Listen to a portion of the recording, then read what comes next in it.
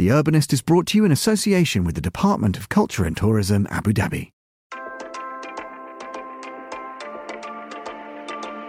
Saadiyat Cultural District Abu Dhabi is a beacon of hope and inspiration.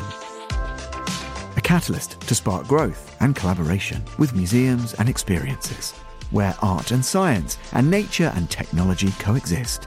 The belief of Abu Dhabi that culture is the backbone of our society.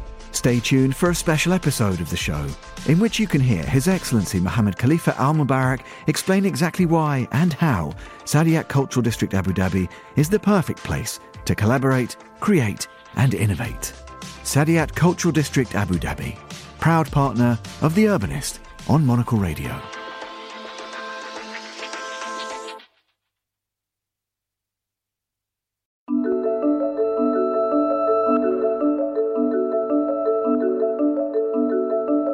Hello, I'm Andrew Tuck and you're listening to Tall Stories on Monocle 24, brought to you by the team behind The Urbanist, the show all about the cities we live in.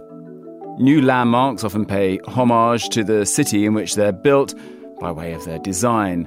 But for some, there is an ongoing dialogue between building and city which reflects wider shifts in the landscape. In this case, the cultural, economic and natural. Monocle 24's Tamsin Howard visits the Harper Concert Hall in Reykjavik and considers the symbolic importance of the building in this tall story. Starting with the national anthem of Iceland.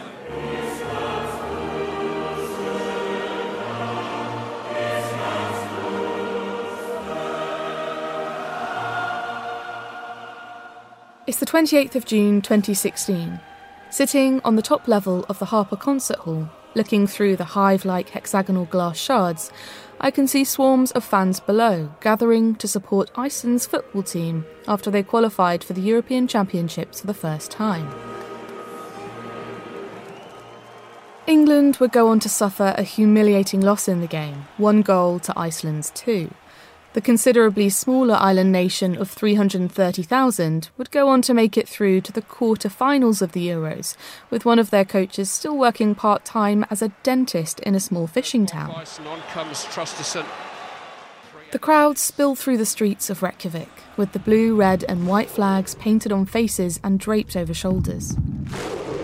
Each Icelander finds a spare patch of lawn outside the central bank opposite the Harper to watch the game on the big screen, installed especially for the occasion. The sounds of the crowds are only just perceptible from inside the cavernous Harper.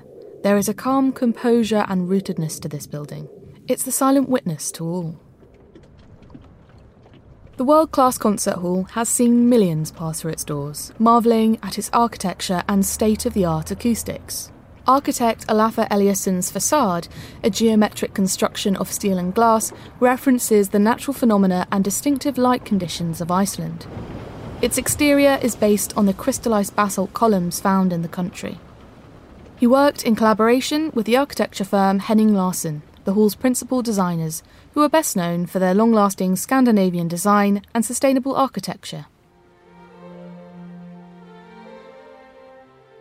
Harper has received numerous awards, not only for its architecture, role as a public space, conference centre, and its cultural contributions, but for its acoustic technology. We have these lamellas.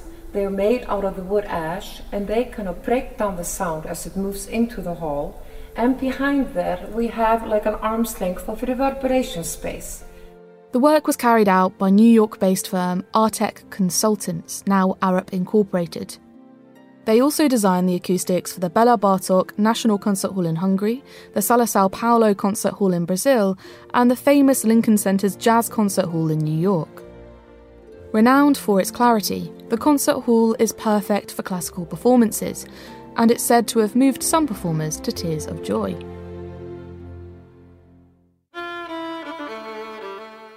The plan to build a concert hall for the nation's capital is thought to have been first raised in the Icelandic press in 1881, which led to the formation of the Association for Music Halls. The idea gained traction in the early 2000s, and the public were asked to submit name proposals for the venue, stipulating that it must be an Icelandic word easily articulated in most languages. Some 1,200 citizens entered over 4,000 names, and Harpa was chosen. The first month of summer in the Old Nordic calendar, and it rather fittingly means harp in Old Norse. Construction for the concert hall began in 2007, but just as the dreams of this new cultural landmark were becoming a reality, the financial crash threw Iceland into a tumultuous period of economic uncertainty. So in just 6 months, 3 of the 5 biggest independent firms on Wall Street have now disappeared. The American people can remain confident in the soundness and the resilience of our financial system.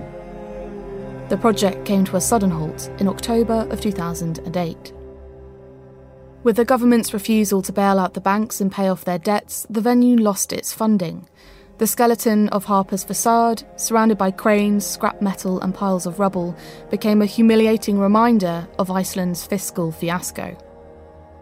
But the Icelandic government recognised the cultural importance of its completion and, in spite of the country's economic state, fully financed the project. Since opening in 2011, the Harpa Concert Hall hasn't just seen cheering crowds, but ash clouds overhead. Well, a volcano in southwest Iceland has erupted, releasing streams of lava from under the Earth's surface.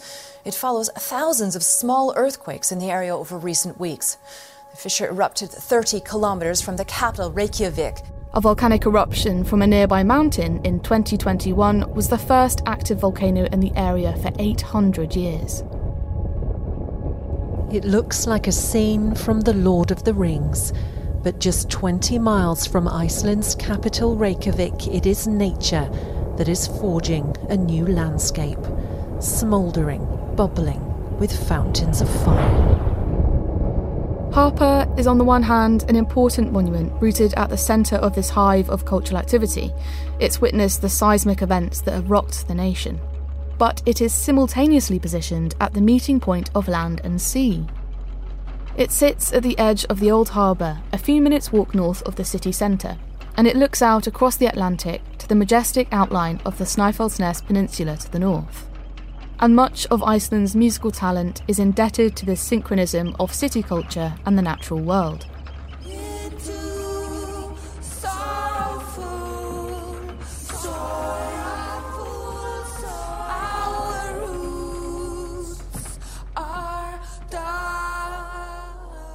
Björk continues to pay tribute to the island's volcanic landscape. She refers to Fossora, released earlier this year, as her Iceland album. It mirrors the volatile nature of her homeland.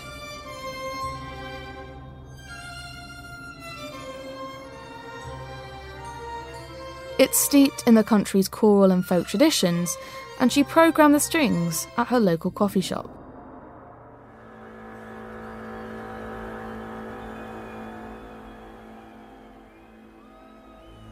The Harpa Concert Hall hosts exhibitions, concerts, cultural events and festivals such as Airwaves, Sonar and the Reykjavik Fashion Festival. From internationally known artists, the comic Eddie Izzard and singer Cyndi Lauper, to Iceland's native talent including Björk, Sigur Rós and of course Monsters and Men, the Harpa will continue to witness the growth of its small, curious, culturally rich nation. Perhaps with even further fortune on the football pitch.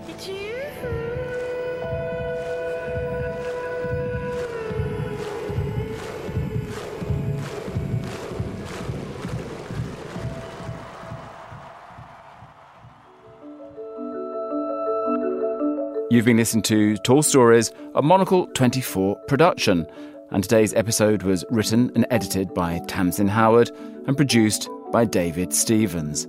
Remember to tune in on Thursday for the full 30-minute edition of The Urbanist. I'm Andrew Tuck, goodbye, and thank you for listening, city lovers.